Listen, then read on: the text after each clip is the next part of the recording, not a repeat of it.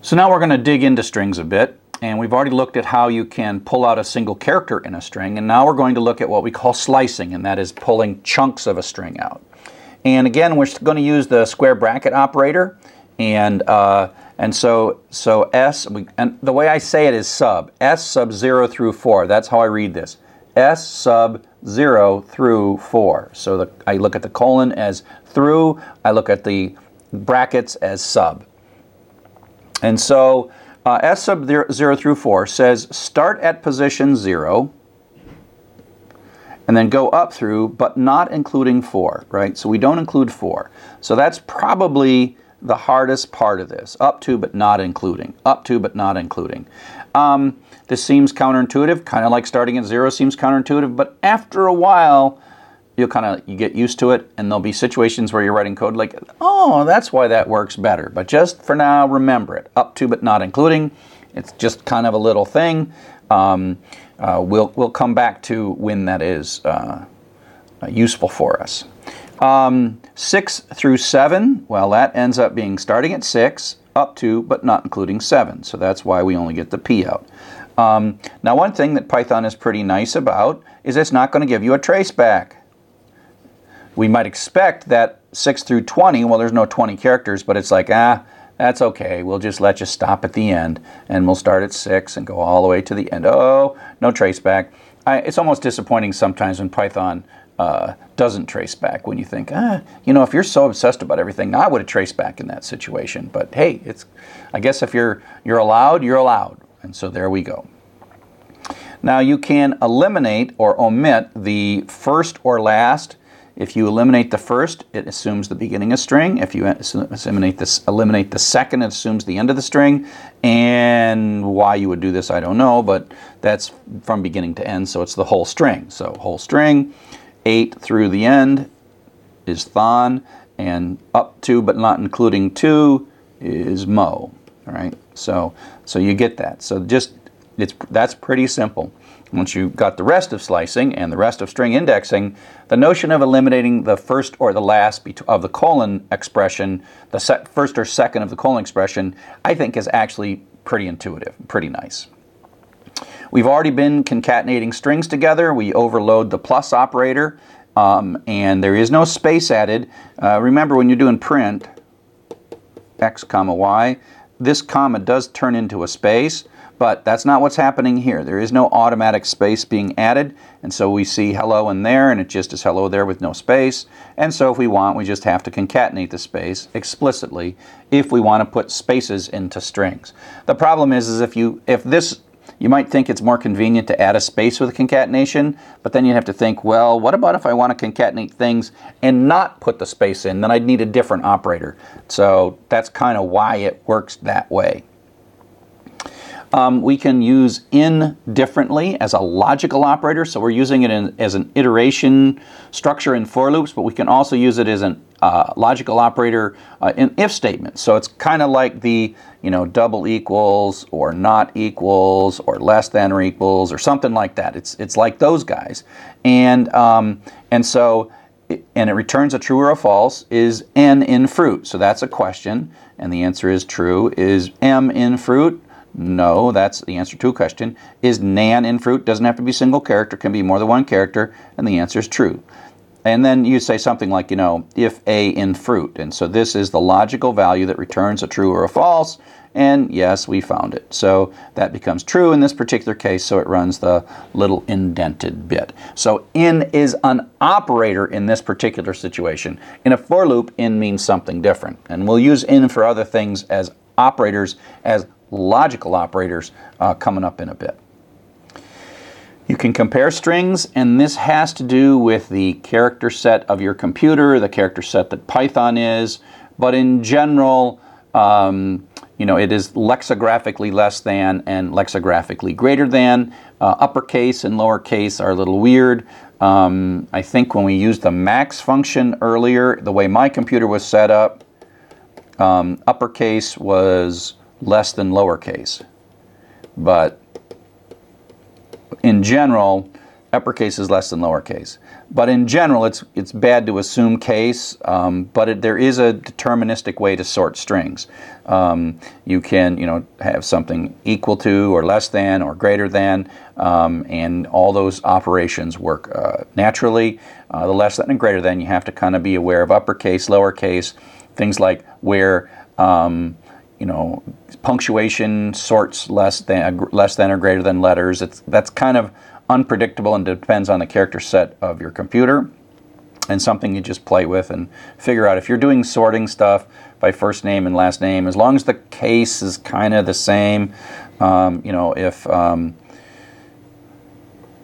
if you were sorting Chuck with an uppercase and Glenn, the fact that these uppercases, they'd sort right and these lowercases would sort right, but if you were to subdue instead lowercase Chuck and uppercase Glenn, then that would sort weird. As a matter of fact, the G would come before that. And so case can mess this up. But in general, other than case and special characters and other things, it technically works. It's just hard to kind of predict it.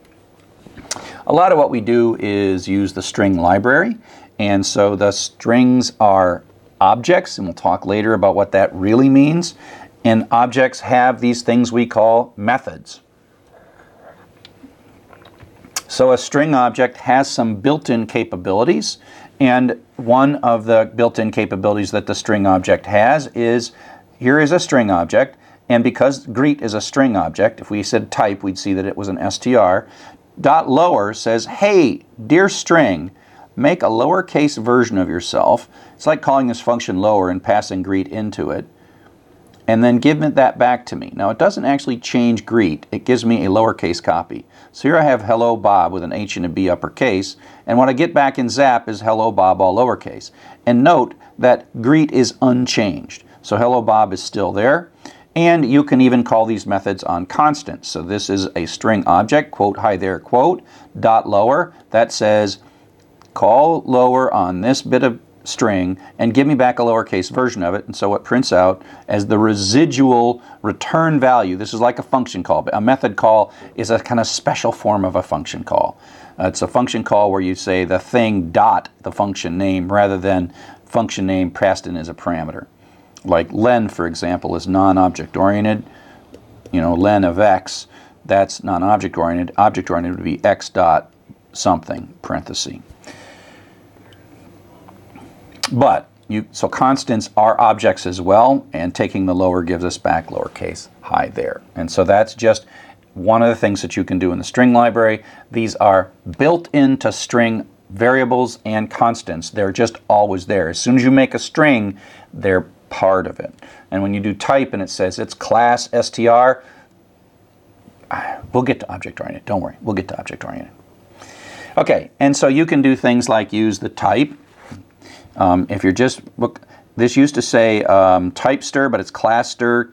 Kind of, this is more of an the word class is an object-oriented concept, but it is a string. And you can use the dir, and of course there's extra stuff up here. And this is showing all the different methods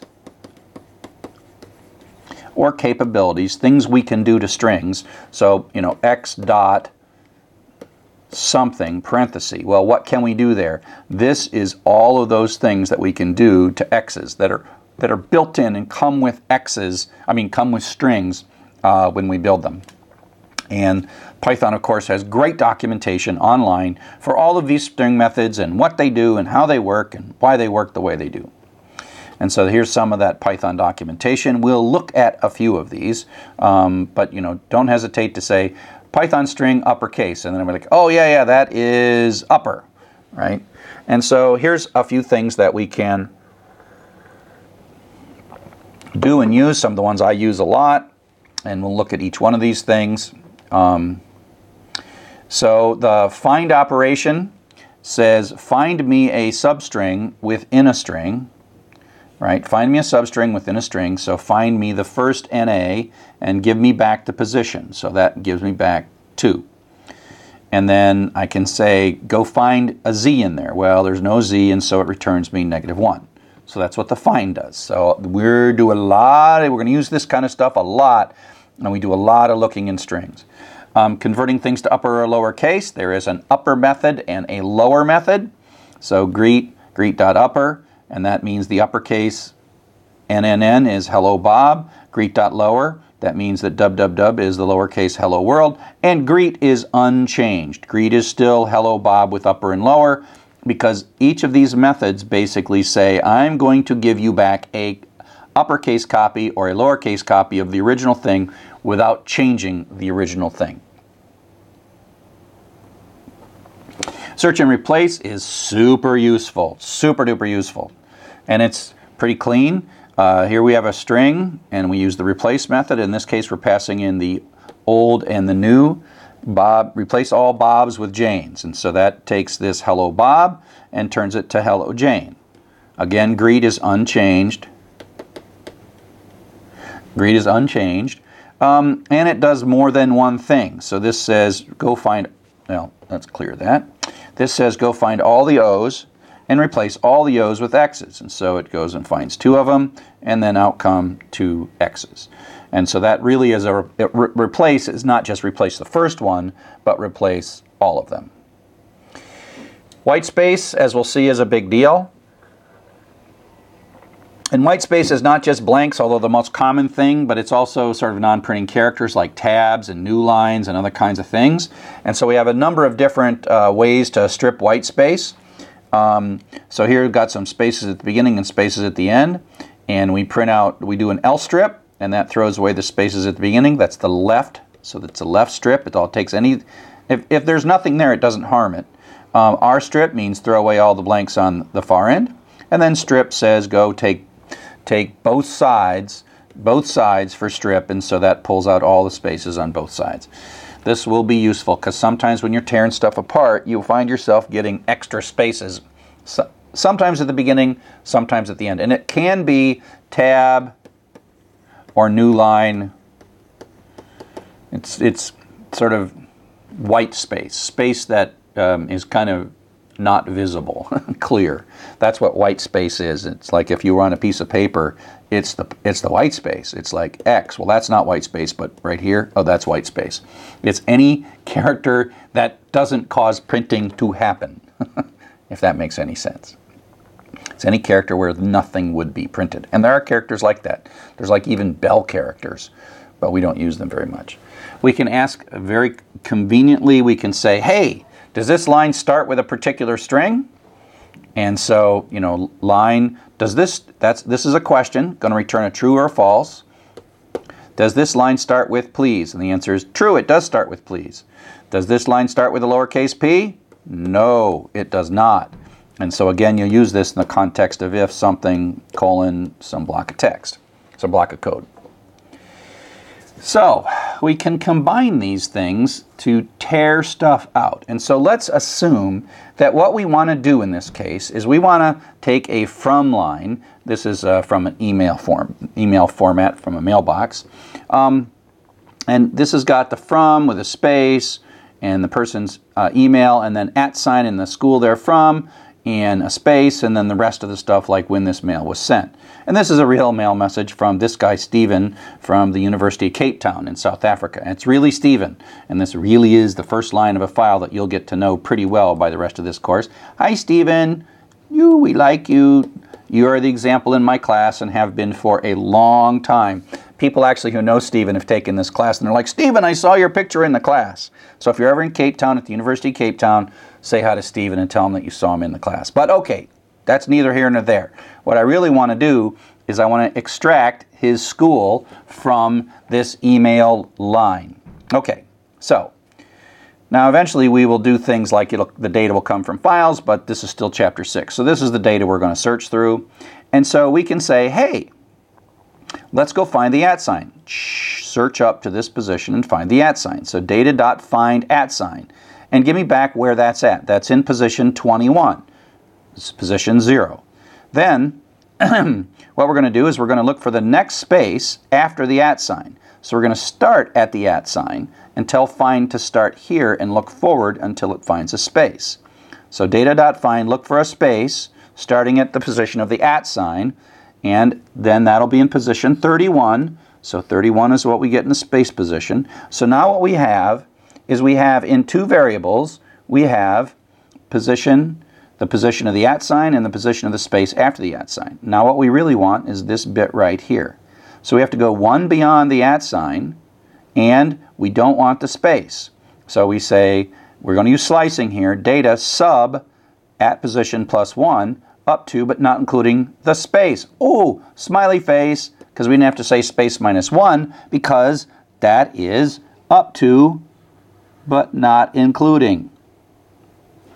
And so we get that little bit right there. So we don't have to say -1 there, because this is not actually included. The thing that's at the position of the space is not included. So that's already a little benefit for the up to but not including. And so when we print this variable out, host, we get exactly just the school that Stephen works at and probably went to, as a matter of fact. I don't know if he went there or not. So this is just kind of a note for non-Latin character sets. You know, all programming languages from the 60s on tended to work in what we call the Latin character set, which is the United States and England and Europe, and lots of places use this ABC character set and the special characters. But it's really common to want to use different characters. And so if you're going from Python 2 to Python 3, and we'll talk about this a little later when it matters more. Luckily, we're in Python 3, and so one of the big things about Python 3 is that all the internal strings are Unicode. In Python 2, there was sort of some confusion as you went between strings, and this is just a little bit of code. And so I'm putting in here, you know, some Asian characters. This is Korean, actually. Asian characters into X, and then I say what kind of a thing this is, and that is a string. And then there's this Unicode, and this comes from Python 2. If it's a Unicode operation, it's still a string. Whereas in Python 2, if you put international characters into X, then it was a string, and then there was a separate kind of a constant called a Unicode constant, and it was a different type. And there was ways that you had to mess with these Unicode variables as you did things like read them from files and put them back into files and did other things. So it was much more difficult